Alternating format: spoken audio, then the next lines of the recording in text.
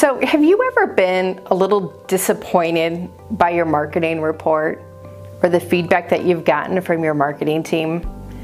Have they ever come to you and you just kind of felt like it didn't quite meet the expectations that you had in your mind for what was going to happen or what they were going to share with you? It's not uncommon. In fact, we hear it quite a bit as we're talking to new clients and prospecting for new businesses. And so let me give you some tips today on how you can maybe minimize those areas of frustration where they're not really delivering to your full expectations. Thanks for joining us today for Down and Digi, where we're getting down to the business of digital marketing. I'm your host, Karina Keys, brought to you by Key Media Solutions. So the best way to ensure that they are meeting your expectations is to be really clear with them on what you want to accomplish. So we want to make sure that we have very clear goals established from the beginning on what a successful campaign really looks like to you.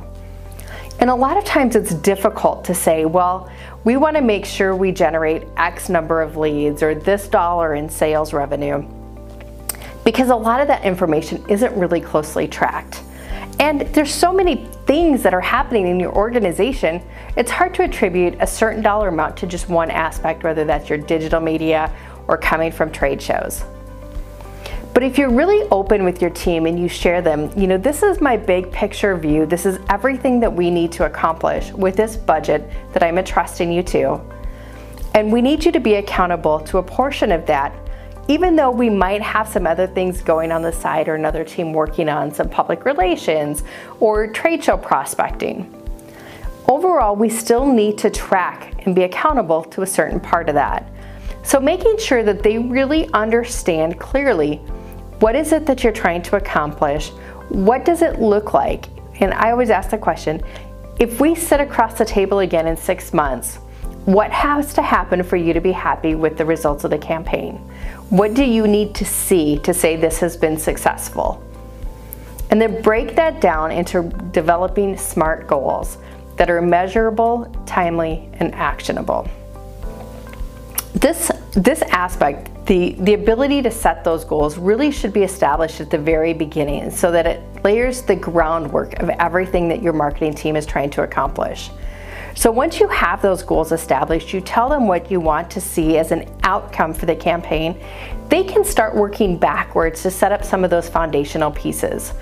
Because while they have the goals, and if their actions are trackable, measurable, have specific timelines on them, they can also set up some tracking mechanisms within the analytics, within the website, within your CRMs, to be able to measure and report in near real time on the accomplishment of those goals.